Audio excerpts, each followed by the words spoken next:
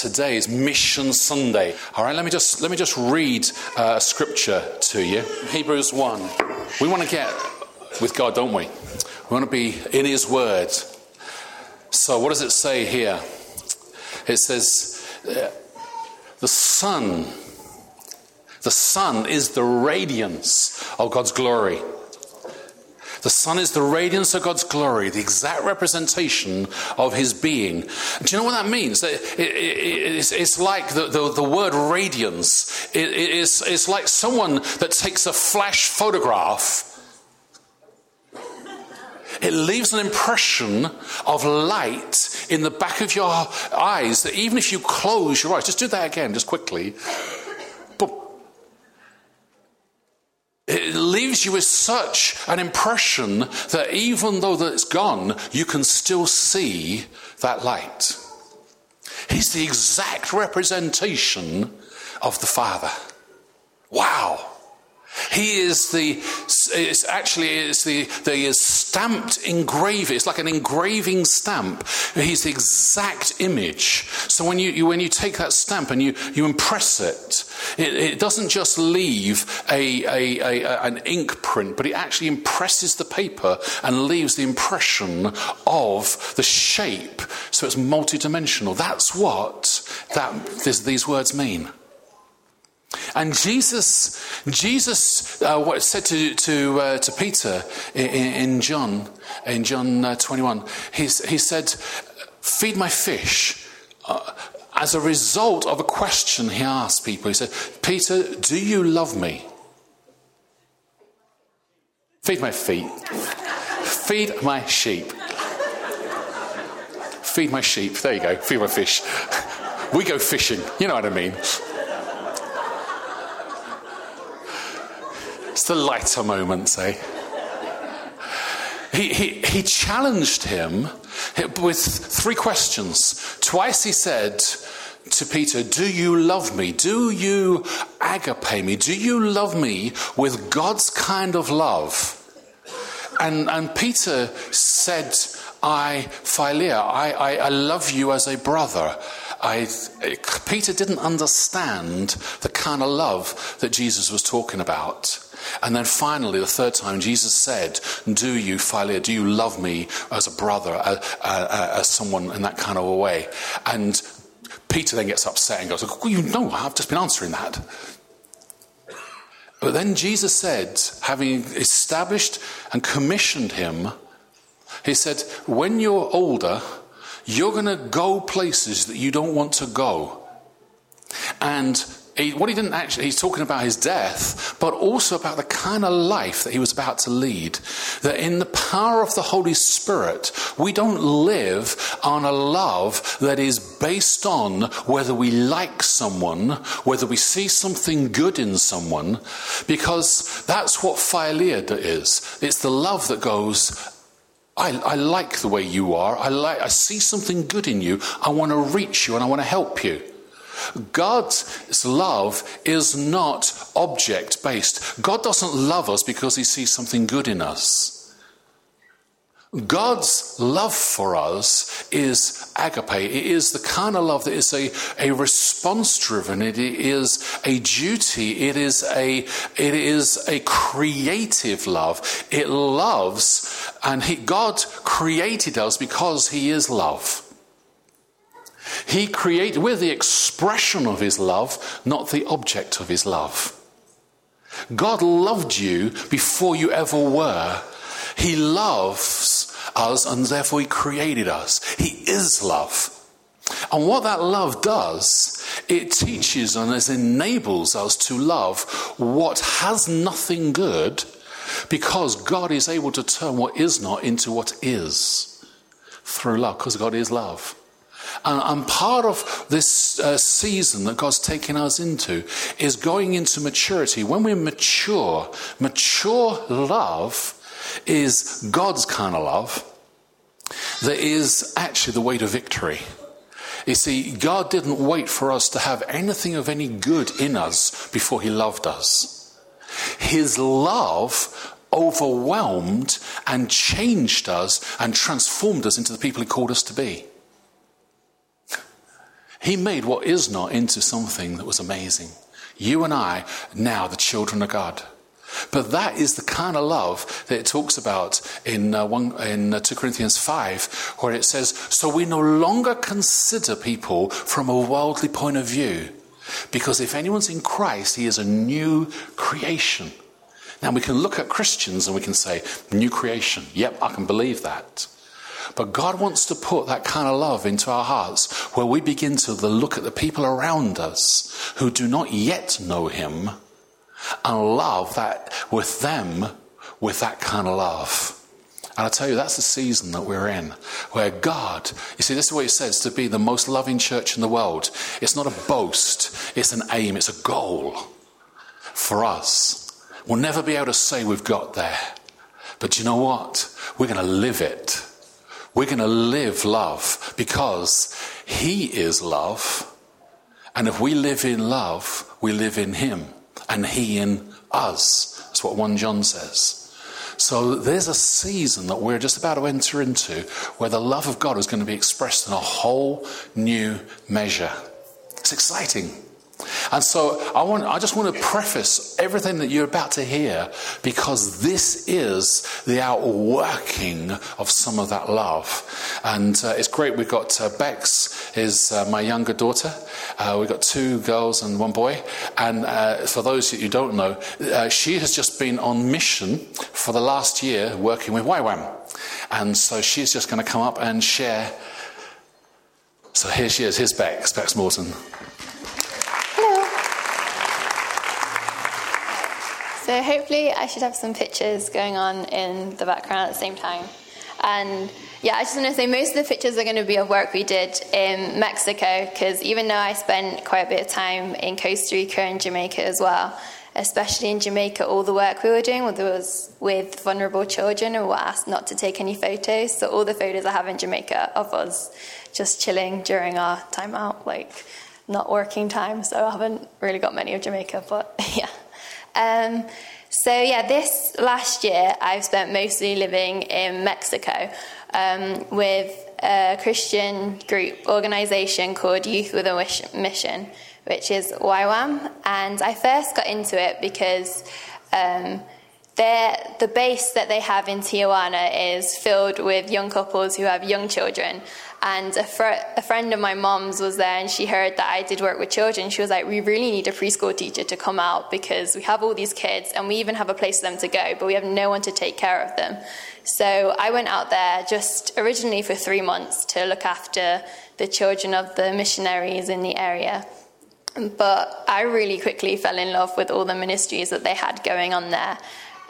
So they have like ministries going on every single day. So like on Tuesdays, they go out into Zona Norte, which is like one of the poorest areas there, where all the people who are deported or who are there trying to like get into the States, like they just end up kind of dumped there, like living on top of each other. So we go into the area like on Tuesdays to do ministries with the children to try and like encourage them to stay in school and just like see where they're at. There's so many children there just like being deprived and not cared for just because like their parents can't work, and so they really easily fall into like stuff that isn't very good. So like we do work there to try and help them like stay in schools and just show them like the love of God and try and encourage them that they have like a different path that they can go on.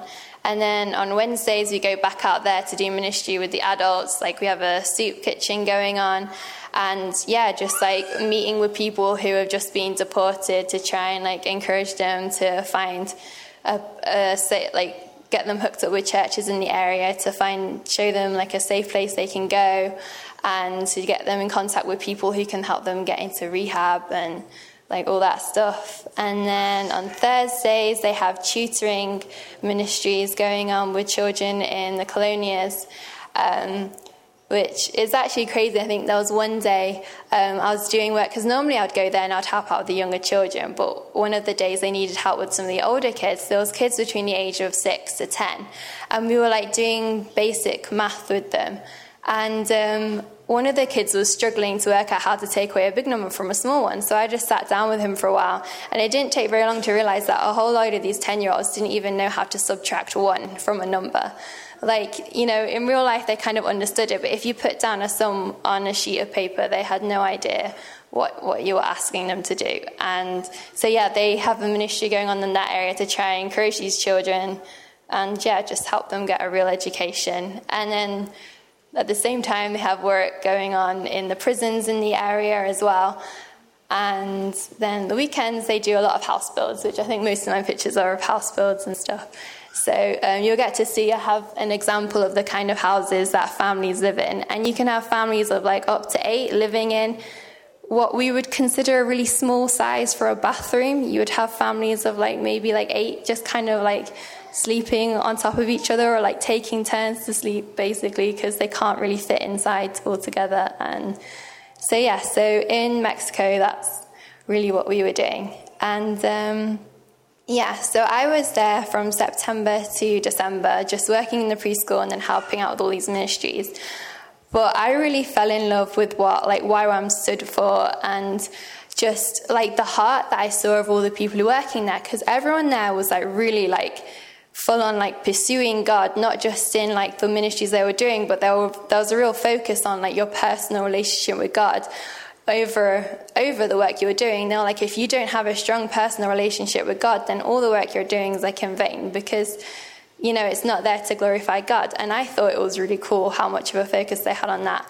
And so I really felt like I wanted to go back and kind of like learn more about what they were teaching. So I went to this thing called a discipleship training school, which is 3 months of intense, like really getting to know God for yourself and getting to know God's call for, you know, all of us, and just training you to like go out there and, you know, spread who he is. So that was 3 months of doing that back in the same place I was, but like doing ministries as well, but mostly focusing on a school.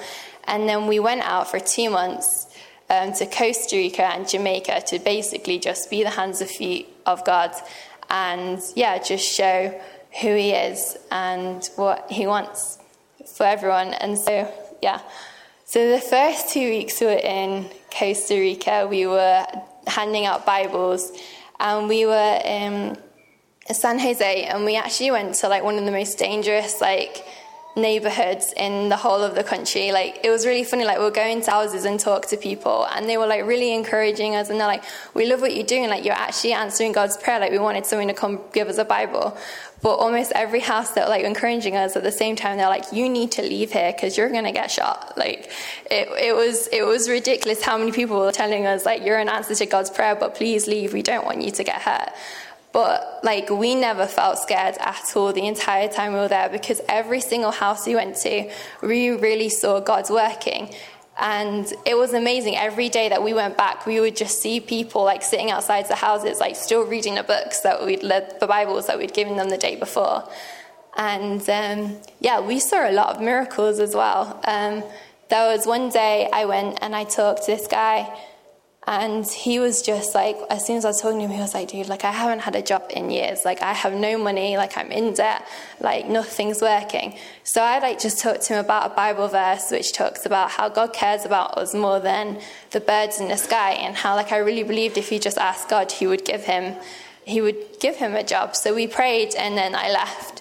And as soon as I got to the next house, I realized I'd given him the completely wrong Bible verse. Like, you know, I'd said the right thing, but I'd given him the wrong number. So I went back and knocked on the door, and I was like, I'm really sorry. And he just had the biggest smile on his face, and he was like, you would never guess what? I just got a phone call from a guy offering me work. The second I shut the door on you, my phone rang, and I have a job, and I'm starting next week. And yeah.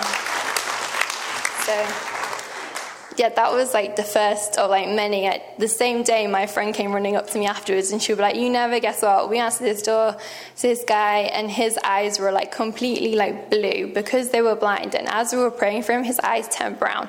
And he suddenly started going, oh, like, I can see you. And like, that was completely normal. Every single day we went there, we just saw like miracle after miracle after miracle. And then like, even after we left, the man who was taking us around, he's the one who runs the ministry out there, he kept on like messaging us and being like, here's another testimony, here's another person who contacted us to tell us what's going on. So that was really cool, because like, you know, it's one thing to see what happens when you're there, but it's even more amazing to see like what keeps on happening after you leave. And so yeah, we were there for in Costa Rica for 6 weeks. After Bible distribution, we went and worked at a camp with children. And then after that, we were in like a more rural kind of jungle area, just working with a church there. And that was a lot of physical labor. So like, we ended up carrying sacks of like rocks and cement and stuff up this like mountain, like going backwards and forwards with these sacks on our shoulders to like get them up there so they could like build a bathroom for a family. And yeah, we like stitched leaves together to make a roof for a house, and like that was all like physical like labor, because yeah, like you're supposed to be the hands and feet of God, and actually like doing stuff to bless people speaks so much more than just telling people like Jesus loves you, even though that's important as well. But yeah, we really found that actually like doing stuff and like even just picking up litter opened up so many more conversations with people coming up to us and being like, what are you doing? And then we'll be like, this is why we're doing it. Is that? Oh, okay, sorry. And yeah, and then after that we went to this party town, and yeah, we were just picking up litter and then talking to people in the area and helping with this skate ministry they had going on there, like helping fix up a skate park and working on this banana farm for a lady who has all these ministries that she does out there. So that was pretty cool. And then from there we went to Jamaica, where we did a lot of work with children in the area.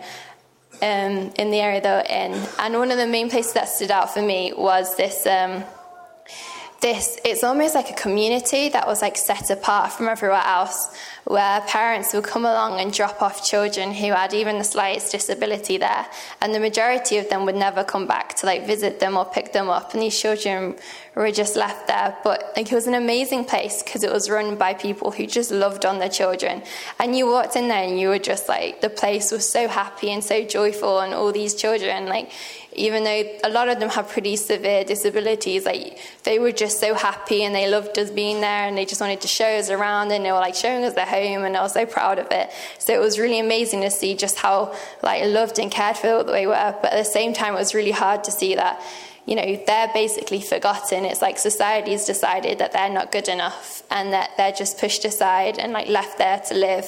And they'll never be able to move on from that place into normal society because they've never grown up around normal society. Like they wouldn't know how to function outside of that little community that they're in. Like even if they wanted to, even though some of them probably had the like physical ability to like thrive and live quite well outside of the community, just because they've grown up there and that's all they've known, they won't honestly be able to like survive outside of there. So it was like a mixed thing. And yes, that was a lot of the work we were doing out there. And so it was honestly a really amazing year. I'm really happy that I took the time to go do it. Like, I could go on for ages about everything that we were doing, but I'm not allowed to. So I do have a blog about it, which you can check out, which is called, I think, adventurebex.blogspot or something. So you can just check it out. And I've got like detailed things about almost every single week that I was out there. So yeah, but I really want to say that I know that God's called everyone to go out there, whether it's in your local community or like out somewhere on the other side of the world. Like, God's called everyone to go out there. And but I really want to say, even if you feel called to your local ministry, like a local area, just like maybe giving a week or two to go out and really support someone who's called long term abroad is amazing. And I really feel like God's called everyone to do that, because while we've been working out there, we really found that just going and serving with someone who's out there long term made such a massive difference. Because a lot of people, they go out there long term and then they kind of feel almost forgotten about, and they feel like they're giving and they're giving and giving, but you know, you get to a point where it's really hard to like keep giving. And it was like time and time again, we found just spending like a week working alongside someone, they were just so happy. They're like, you know, it's so good to know there's people supporting us and feeling the boost, and just having someone come along and just taking a little bit of pressure off us for just a little bit of time makes such a massive difference. And it really does keep opening your eyes up to what God's doing all over. Like, it's really hard to have like a focus of, oh yeah, God's working here and he's doing all this amazing stuff here, but it's even more like amazing when you just see what he's doing like all over the world, because he really is making a difference everywhere. So yeah, that's what I have to say. Well done. That's a big part of what we're trying to encourage. Every person in this church should be looking to go on a short-term mission somewhere. Not just have the job as part of our focus, but also today, because it's Mission Sunday, we're focusing on local mission as well. And as you know, we've been running CAP courses, money management courses here as a church, and it's a great joy to be able to welcome a team from CAP. We've got Diane and Yvonne and Len, who are here. They're going to give us a little bit of a chat, because we are really pushing the button in faith that we can actually become a CAP debt centre here this year. Or effectively the start of the year as we do all the training. But we've been doing training, but this is the next stage in reaching into our communities, reaching into our locality, reaching the people beside us. You know, CAP is one of those charities that actually has gained renown around the UK because of the work it does. Many of you have seen adverts on television for Wonga. The most offensive company I have ever seen in the world. 5,000% interest rates it charges on those loans. That's not even loan sharking. That's hitting you over the head with a brick bat continually while you try and live out life. That is destructive into our society. And so, as a church, we need to be praying for the destruction of stuff like this. That companies like Wonga should not be able to operate in the UK. We've been silent as a church, generally, the Church of Christ. But CAP and other ministries like CAP in particular have been standing in the gap when speaking to us. I've raised this with our MP, and it's on my heart big time, all right, because we're not willing to see people destroyed, are we? But that means we've got to pray and take action. So I just want to welcome up Diana, and she's just going to minister this morning.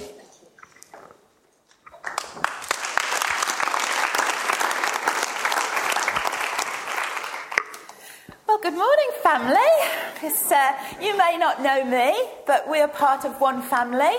And I come from a church in Wolverhampton called Lifespring Church. And I've brought along with me my husband, Len, who's my gopher and my chauffeur today. And I've also brought along Yvonne, who is a client, and she's going to be sharing her story with you in a while. So thank you so much to the pastors, Alan and Claire, and to all of you who have looked after us since we got here.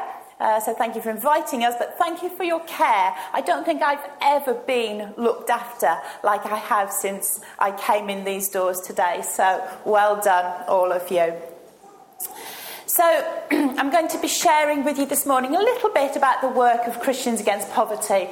Obviously, I can't tell you everything, although I'd love to, and I could stand here all day talking about CAP, but we're time limited.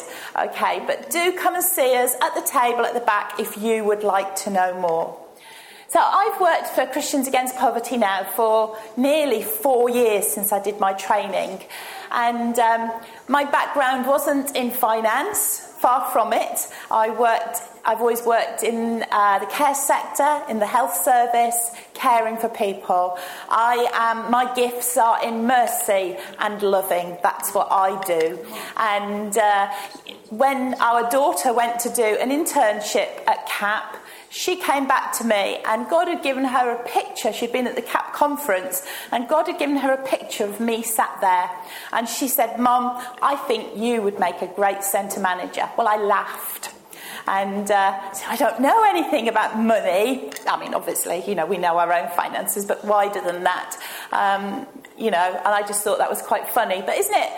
It's not funny, obviously, because God drips into us, doesn't he? And he started dripping into me that it was time for a change. I was like 54 years old. I was thinking I was, spending the rest of my time within the career I was in. And suddenly God turned it over and changed it and made it obvious that he wanted me to get involved in the work of Christians Against Poverty. So I've been a Christian for 39 years now, and I've always been involved in the church, always worked in the church, but I have to say these last 4 years I feel I am where God wants me to be. I've been trained over the years, all my caring has come to here, and now he's using this within Christians Against Poverty. And I know that we all want to affect our communities with God's love. We want to reflect God, and we want to change people's lives by showing them his love in such a way that they're drawn to accept him as their personal saviour. And I know that you're doing this as a church. I've looked at your website, I've listened to what's been going on, and you're involved in lots of projects out in the community that's doing just this. CAP is a miracle. The charity was founded by John Kirkby from his bedroom office in 1996. He started with nothing but a heart for the poor, a faith in God, and a love of the church. That's all he had. And here we are 17 years later, and CAP has grown in a variety of ways. We work through 233 UK-based debt centres, 1,029 CAP money education churches, of which you are one, and 52, this is CAP's baby, recently launched CAP job clubs. And these are all based in the local churches. That's how CAP works. We also work in Australia, New Zealand, and this year we've just launched into Canada. So that's very exciting. We're travelling the world. And today I just want to do 3 things. I want to let you know about CAP, about our history, about our values and our vision. And secondly, I'm going to explain, I'll touch on CAP money, but you're pretty expert in that anyway. CAP job clubs a little bit, but particularly CAP debt centres, that's something that you are looking at currently. And I want to just tell you how they work and how they can impact a community just like yours. And finally, I'll be giving everyone the opportunity to get involved in what many are calling a movement of God. You can provide practical support, especially if you open a centre, sign up to the prayer team, and support us financially through a regular monthly donation. So first, let's just remind ourselves of God's heart for the poor as we read Matthew 25, verse 31. So that's Matthew 25, verse 31, a very well-known passage from the Bible.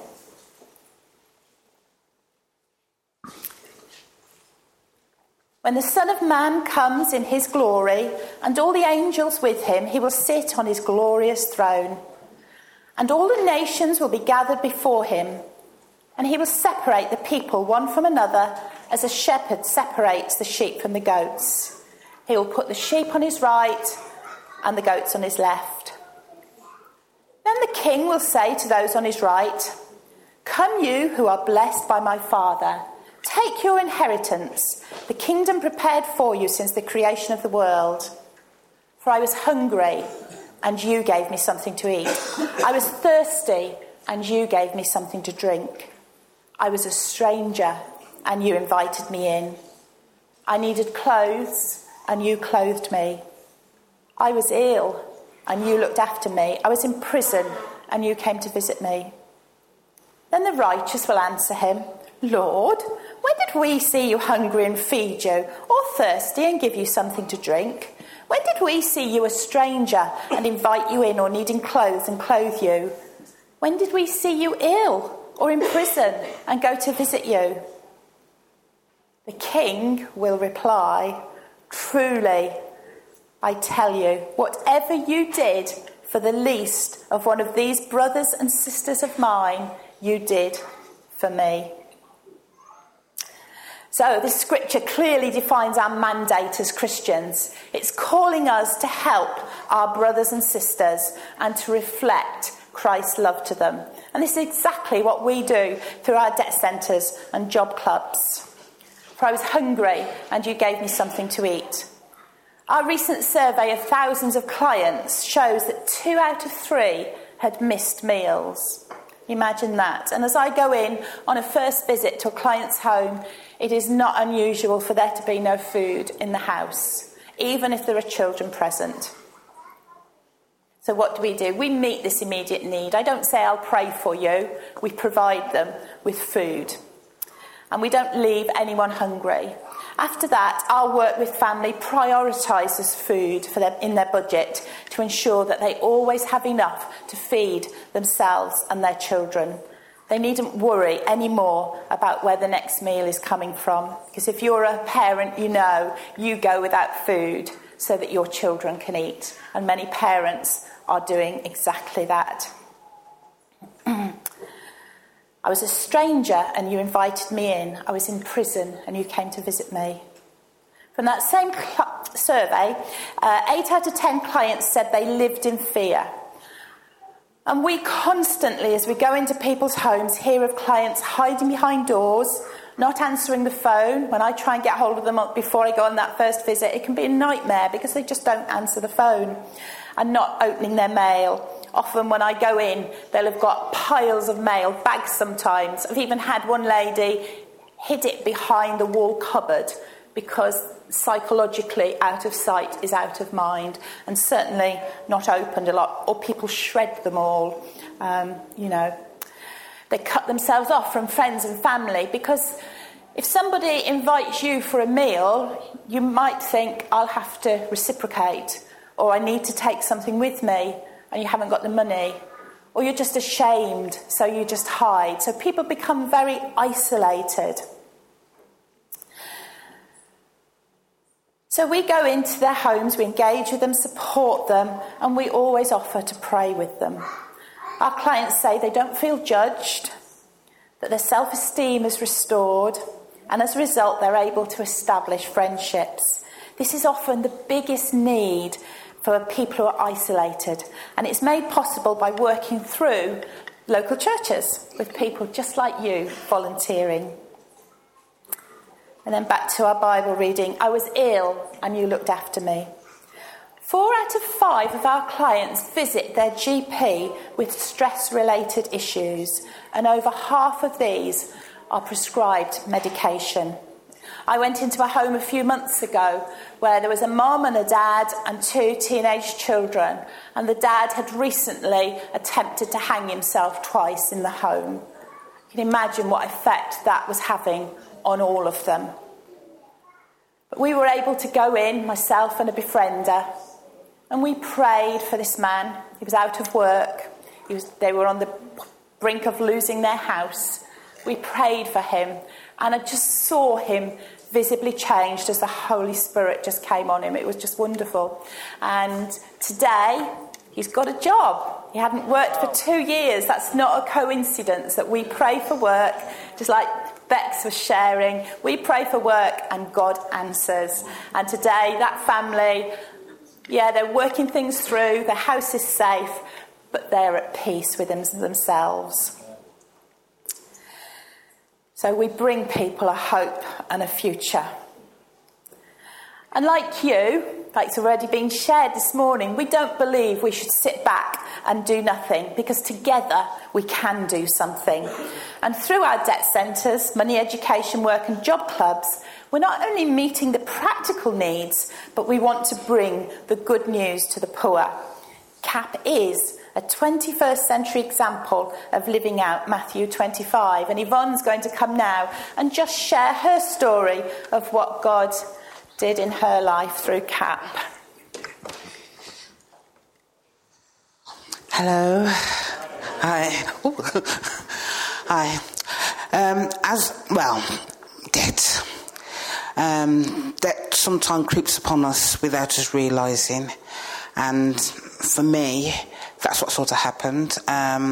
Overdrafts piling up, and bank deciding that they want the overdraft to be paid off in one go, which was going to leave me in serious problems.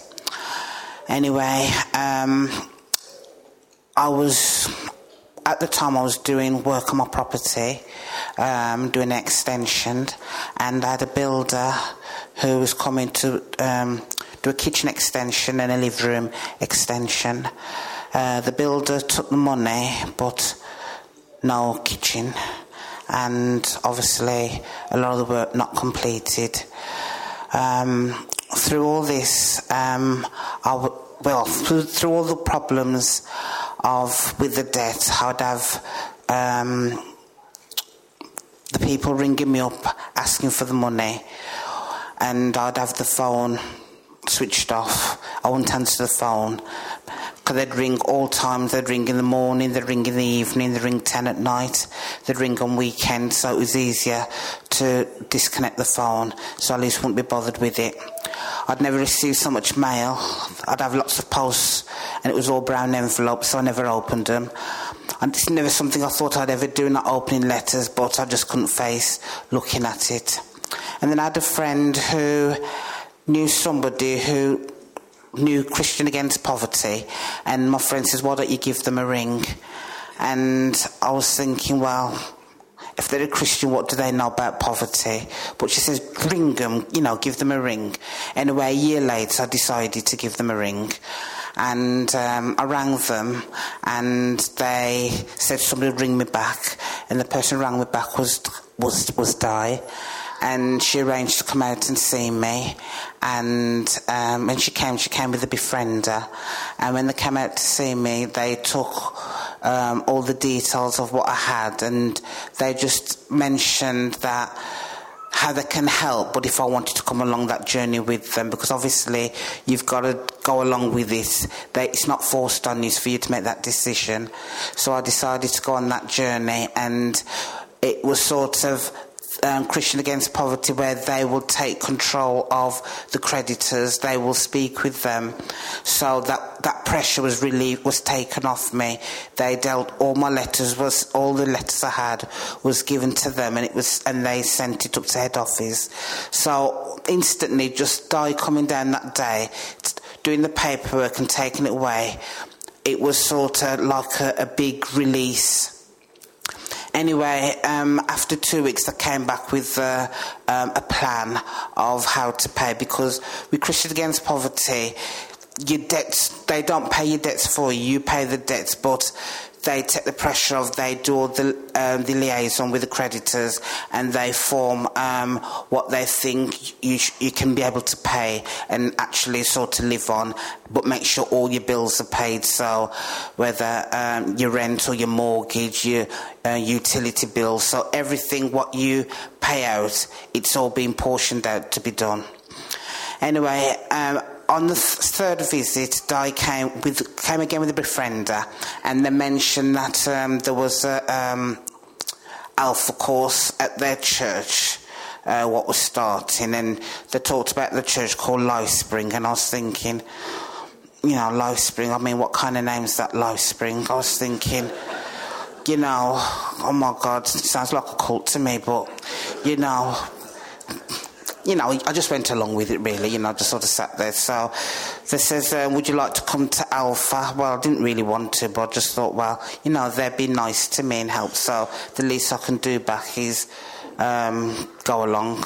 So I went along to the Alpha course, and it was quite interesting. It was quite interesting. So it was 10 weeks, and it was just sort of like questions about God and what Jesus is and whatever. But I really found myself enjoying it. And I think on one of the sessions I had was the Holy Spirit Day, which was a whole day for the Holy Spirit. So this day, it was like if you want to ask the Holy Spirit into your life.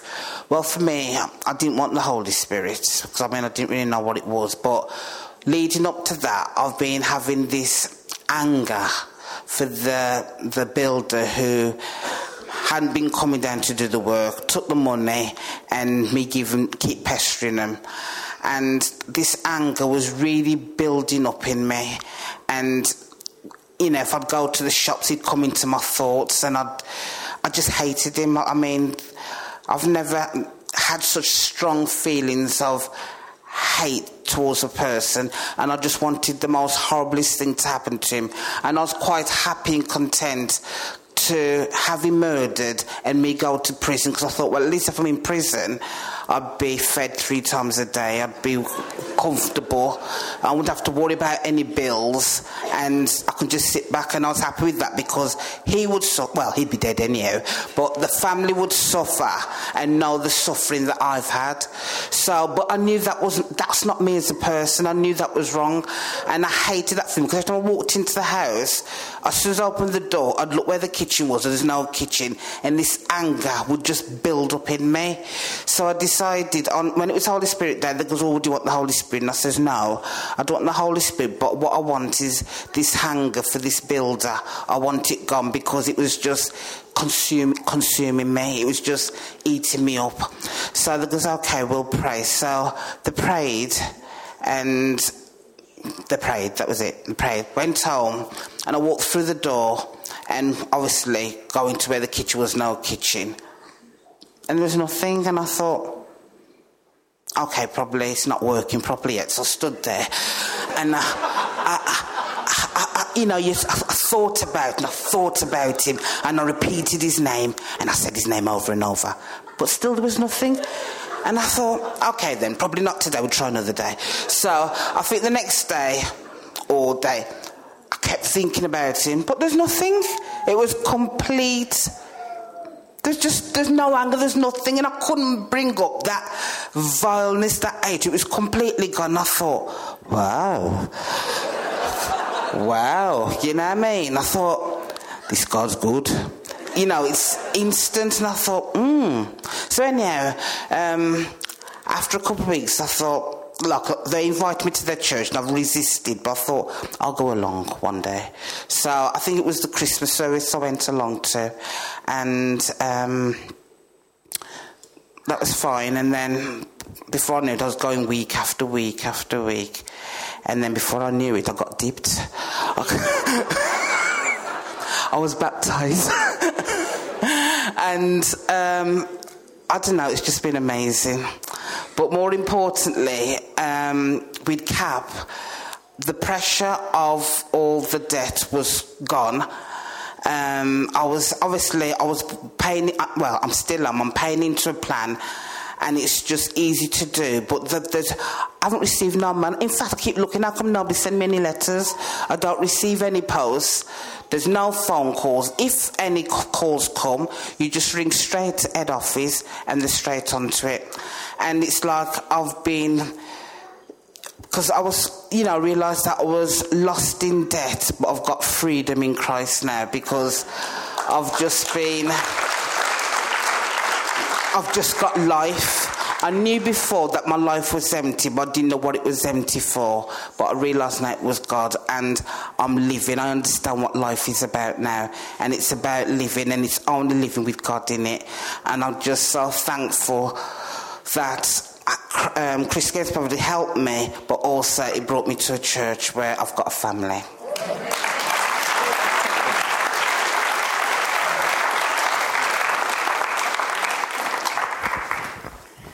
That's It's amazing, isn't it? And isn't that what it's all about? It is for me, definitely. That, yeah, we're sorting out the problems like Yvonne's debt, but at the same time, we're sorting out the problems they didn't even know they had. We're sorting out that spiritual debt within people.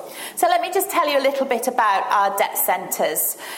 We believe our growing network of 233 UK debt centres are a living demonstration, as I've already said, of Matthew 25. And over 17 years, our focus on debt management has helped us establish a firm foundation to CAP, and it still remains our main focus. We feed the hungry, we befriend strangers, we pray for the sick, we see clients set free from the crippling burden of debt. How do we do it? Well, I, as a centre manager, go and visit clients in their own home.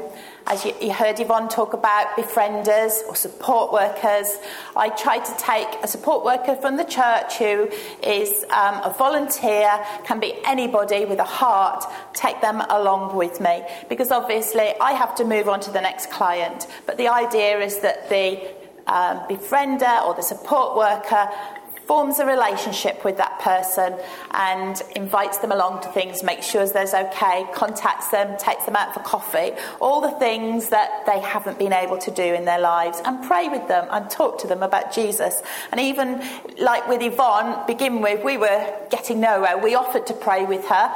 No, thank you. You know, and Val, the befriend, and I would go out and we'd pray and say, oh dear. But you see, God knew God was working, and that's what he does, you know. As I look around our church on a Sunday morning and I see this one and this one and this one and this one, all people who I went into as CAP clients, and I saw them broken, suicidal, hurting, depressed. But now when I look around, I see them praising God and having a relationship with Jesus. And that's what it's all about.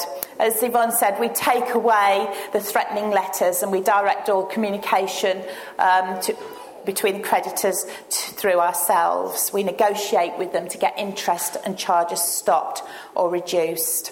And as Yvonne said, we don't ever pay anyone's debts for them. Never, ever, ever. They always pay their own money. But in 2012, we saw over 1,600 families go debt-free throughout the UK. That's over 6 every working day. Hallelujah. And we've seen, yeah, it's worth a clap. But it gets better, and you better clap this one. Because we've also seen over 5,000 salvations.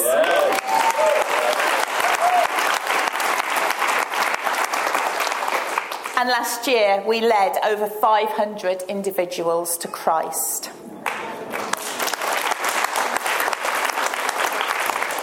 I remember going to one of the original days up at head office when we first started on the route of becoming a debt centre, and Matt talked very much about being an evangelist, like a stick of rock written through you.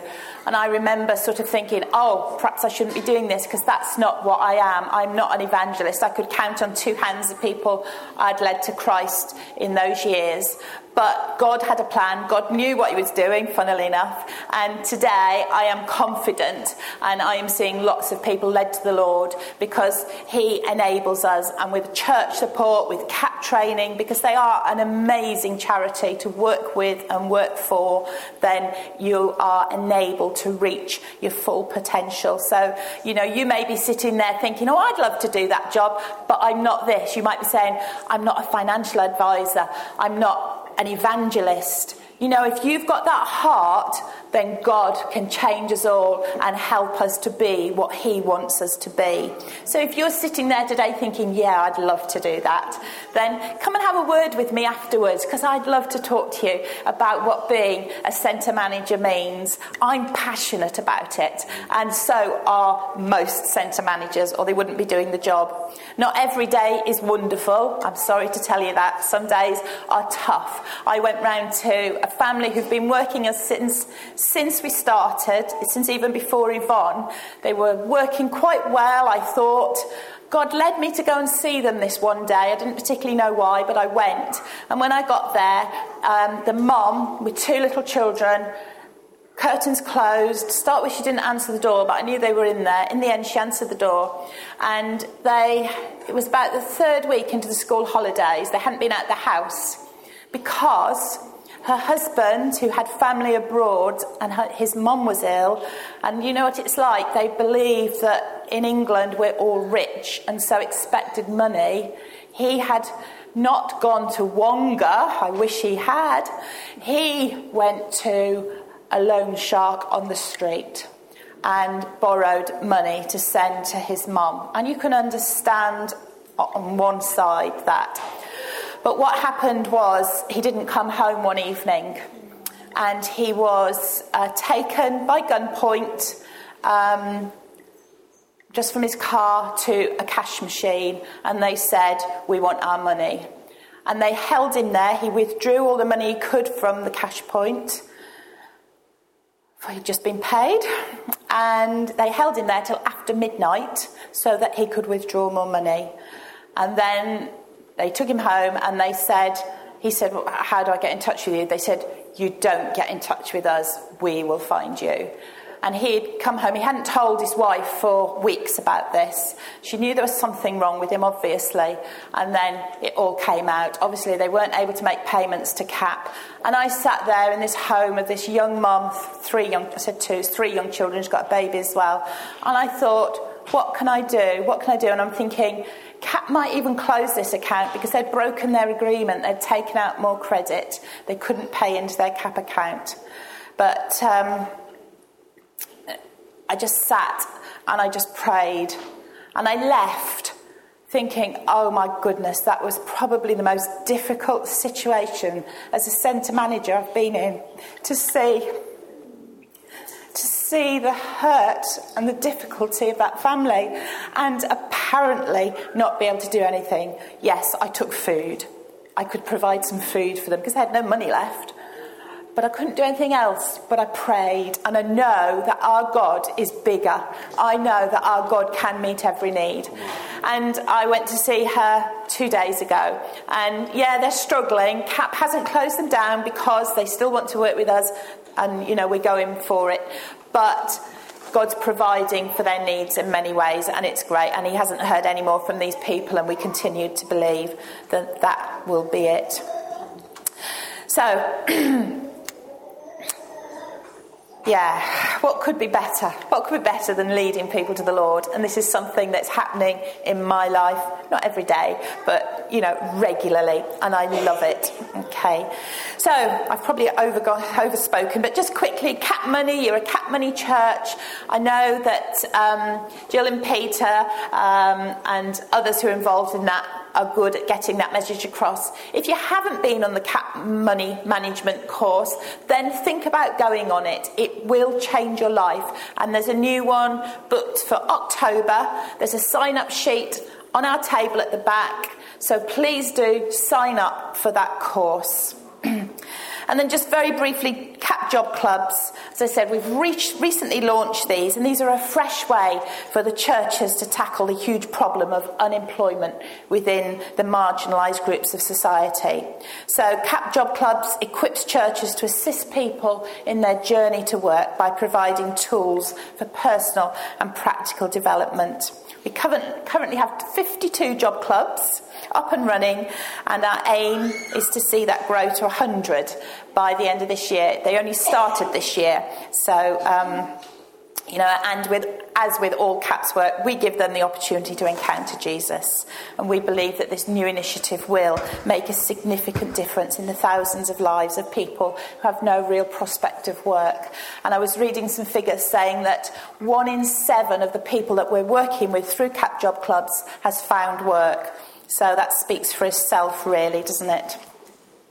Anyway, as a centre manager, as a CAP person, I love a bargain.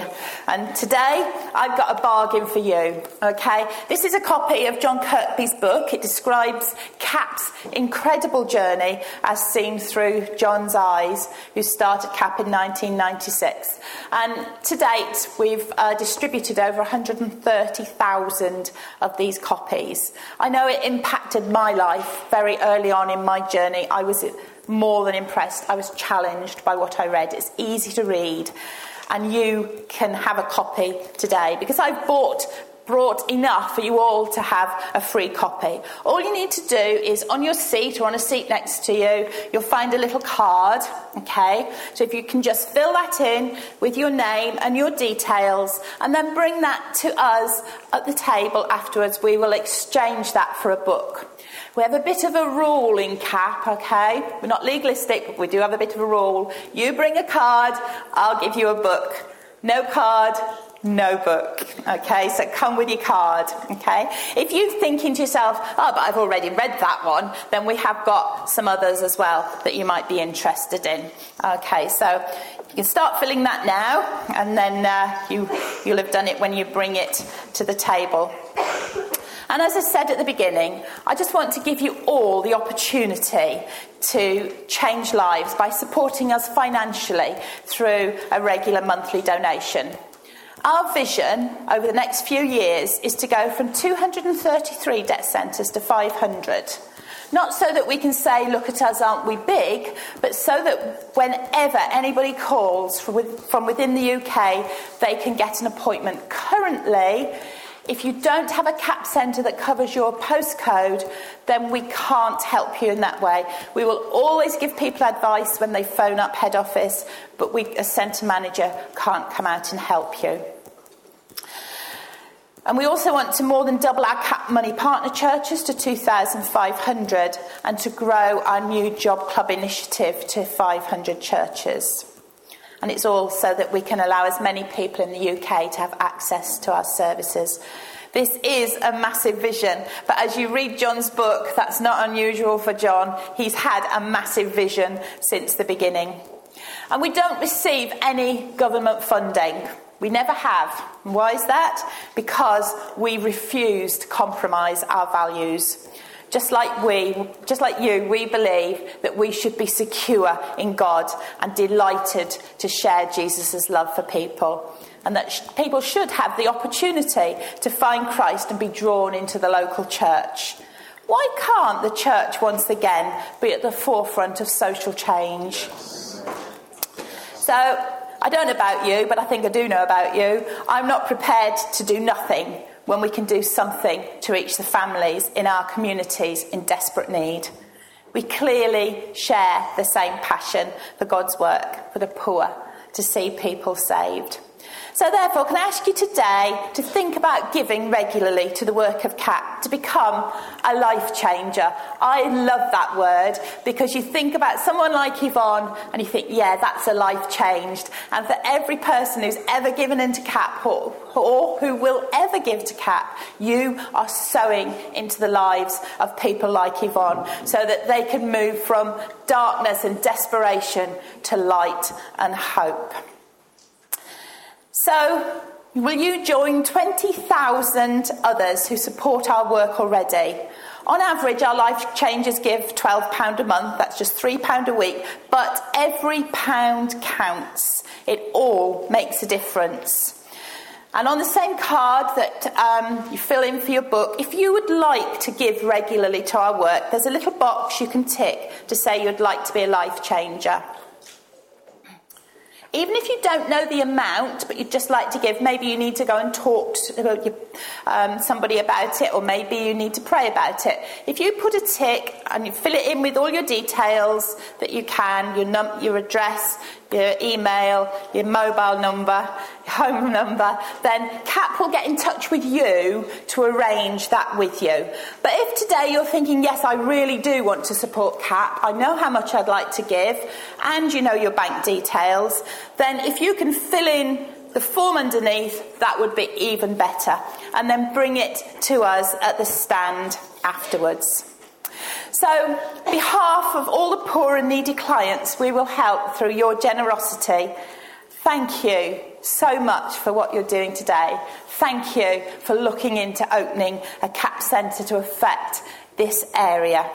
And thank you for allowing me to speak this morning. It's just been a privilege. And please do come to the table afterwards. Bring your card, remember, for your book. But come and talk to us as well. Come and ask some questions. We're always happy to talk. You'll also find a plan A around, some more on the back. Take that. It tells you more about our work. And just thank you so very much.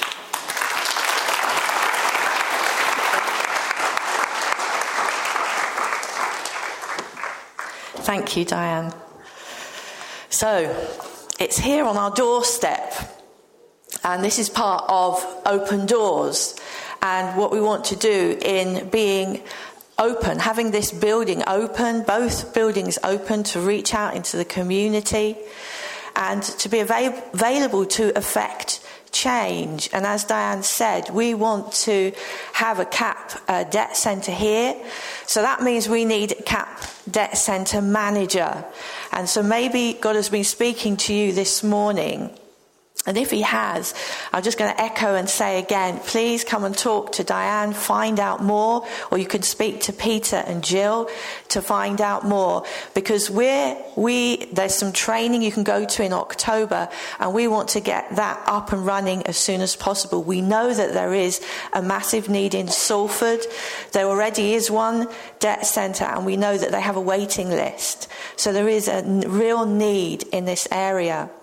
And alongside CAP, we also want to, we're going to get involved with Food Bank. So who's heard of Food Bank?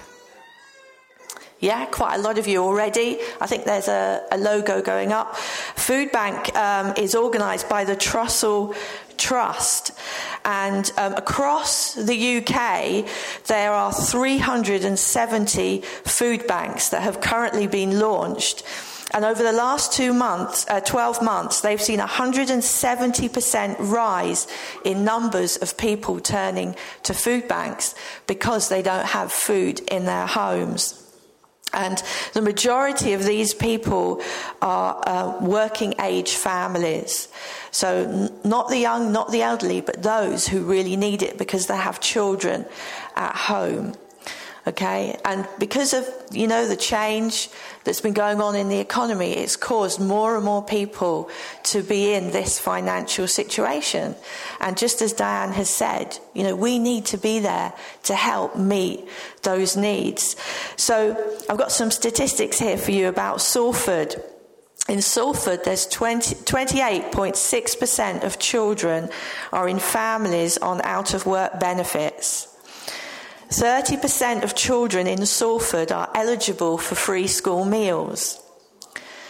That's 30%. That's high, isn't it? So when they go to school, they have a meal. But what happens during holidays?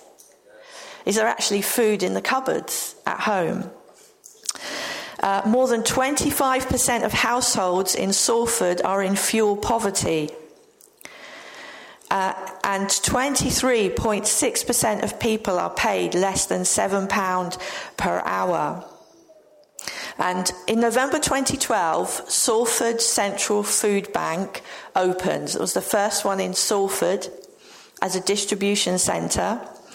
And in the first 8 months, they fed over 650 people in need. So that's 1,950 days of food in total, with over 1,900 volunteer hours donated. They had 7 tons of food was donated and given out, and that's the same weight as 7 cars. There is a real need, and we want to be able to meet that need. And we've been talking with Christ Central Manchester Church, who currently run the Salford Food Bank, and in January we are going to open a second distribution point here, running out of the hospitality area, which is really, really exciting. So it's great to partner with another church as well to see this happen, because God's called us all together to work as the body of Christ. And Barry and Sharon Atkins, they attended a training day yesterday, and they're going to be our distribution session leaders, and we'll be looking for more people to come alongside them to work with them.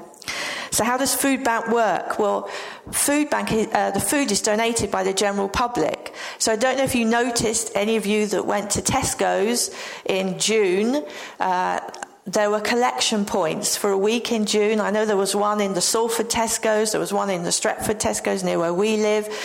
And Tesco's are really on board with Food Bank nationally, and there are other organisations as well, Kellogg's, HSBC, there are other people who are really involved because they see how Food Bank is helping and meeting a need.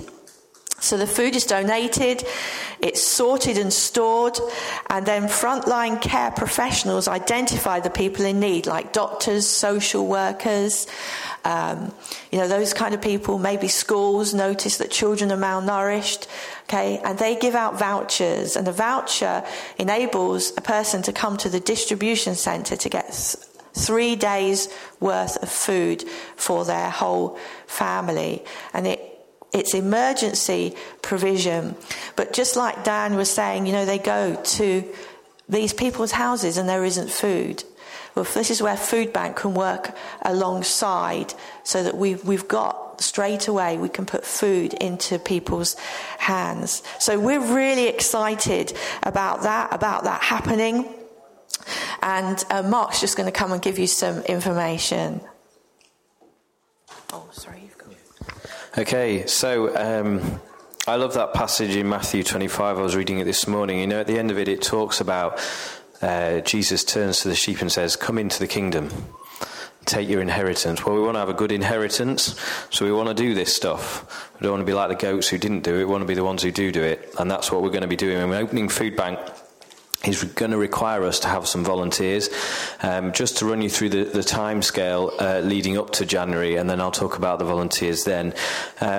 So as we've already said, Barry and Sharon attended the first training yesterday, which we held in Studio 4, which was brilliant. So we're already working in partnership with the other church in a good, close way. But they will then go and try it out on an actual practical basis, going to the existing food bank and just seeing how it works, learning from it, seeing what questions I have. We want it to start in January and start well. We don't want to kind of get there and kind of like, we have a whole load of questions, we don't know what to do, and this. We're going to start it and it's going to work well. And we're going to meet loads of families' needs with the food that we can give them. So between now and October, we need to recruit some volunteers that I'm going to talk about in a minute, because Barry and Sharon are not going to be able to do it themselves.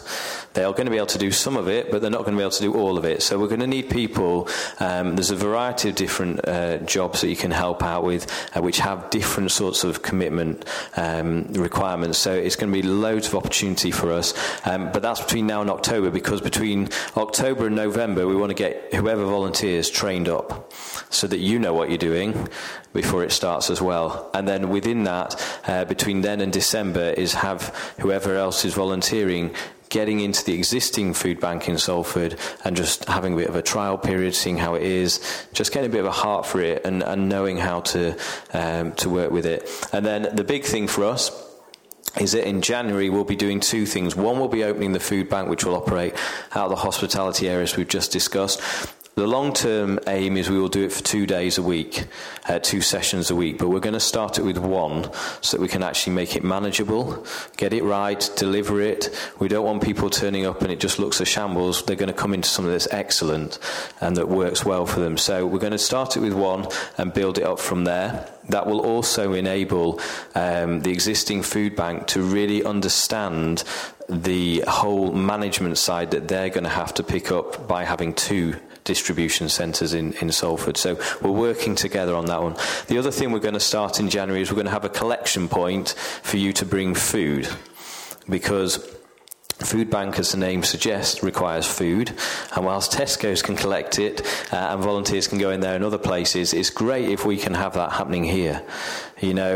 I grew up in an Anglican church for many, many years. We had harvest festivals, and at harvest we always got food for the local people. Well, this is just the extension of that, happening every single week.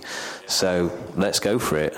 So in January we're going to be doing that, and then March, April time of next year, we will go to 2 sessions a week as we deem it fit to do that. So that's the timescales. So what can you do? Well, I was just thinking when I came up, who wants to help somebody by giving them food? I'm sure we'd all put our hands up to that. So there's several different ways you can do it. We've already got our session leaders in Barry and Sharon, but we're also going to need volunteers for that, as I've already alluded. So there's a few things on the slide at the back which will show you what the actual involvement is required. But please come and see me afterwards. I can give it a little bit more detail if you can't quite read it or you want some more understanding around it. We also need people who are going to be able to deliver the food, because it will be held at the main central location and brought to our store here in advance of the sessions running. So you may be able to help us out. All you'll need to do, perhaps once a fortnight, get in your car, go and fill it up with the food that they give you, bring it here, unload it, and that's all you'll have to do. So it's not going to be that everybody has to give hours and hours and hours. You may be only able to give a couple of hours once a fortnight, but that will be crucial for us being able to run an effective food bank that's successful. So please don't sit there and go, well, I can't help every week. Tell me what you can do and we'll give you a job. And you can help out, okay? And the last one that you'll be able to do, which happens roughly every 2 months, although as the scale of the project increases, we may have to increase this in terms of its frequency, but we need people to collect at the supermarkets. In the Earlham Tesco's in June, they had the people there, and when I walked in, somebody gives you a card that tells you what to go and get, and you add one item to your shopping, and loads of people add 2 or 3, and when you've been through the till you paid for it, you then put it in a big trolley that's kept somewhere for all of the donations.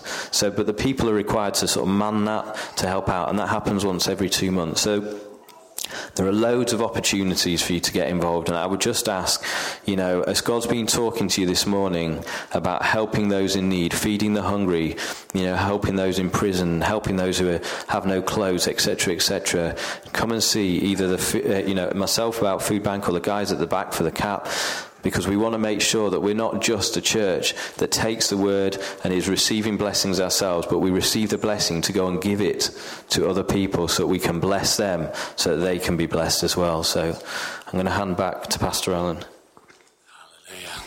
Hallelujah. Okay.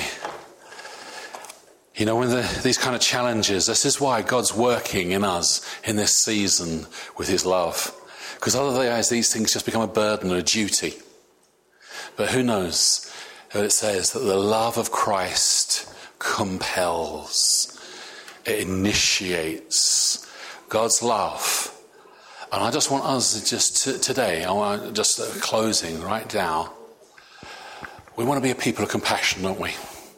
Jesus was full of compassion. He looked on the crowds, saw they were harassed without a shepherd, and so he did something about it.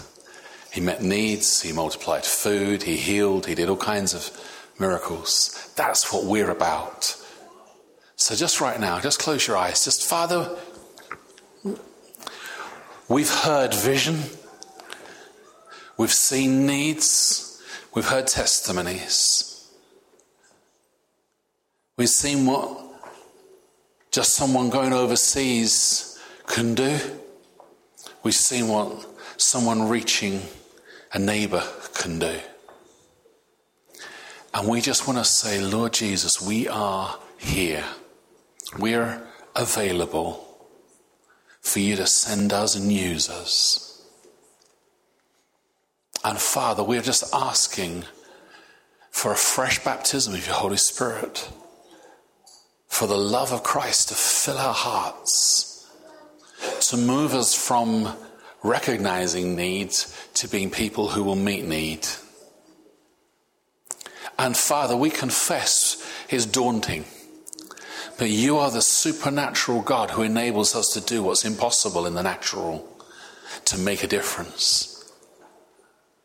And we just want to place ourselves before you and say, yes, Jesus.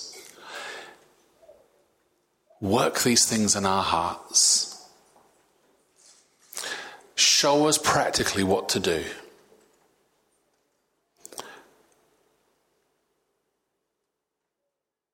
Lord, give us Salford. Give us lives. Give us people. But we are saying yes to paying the cost. We're saying yes to being used.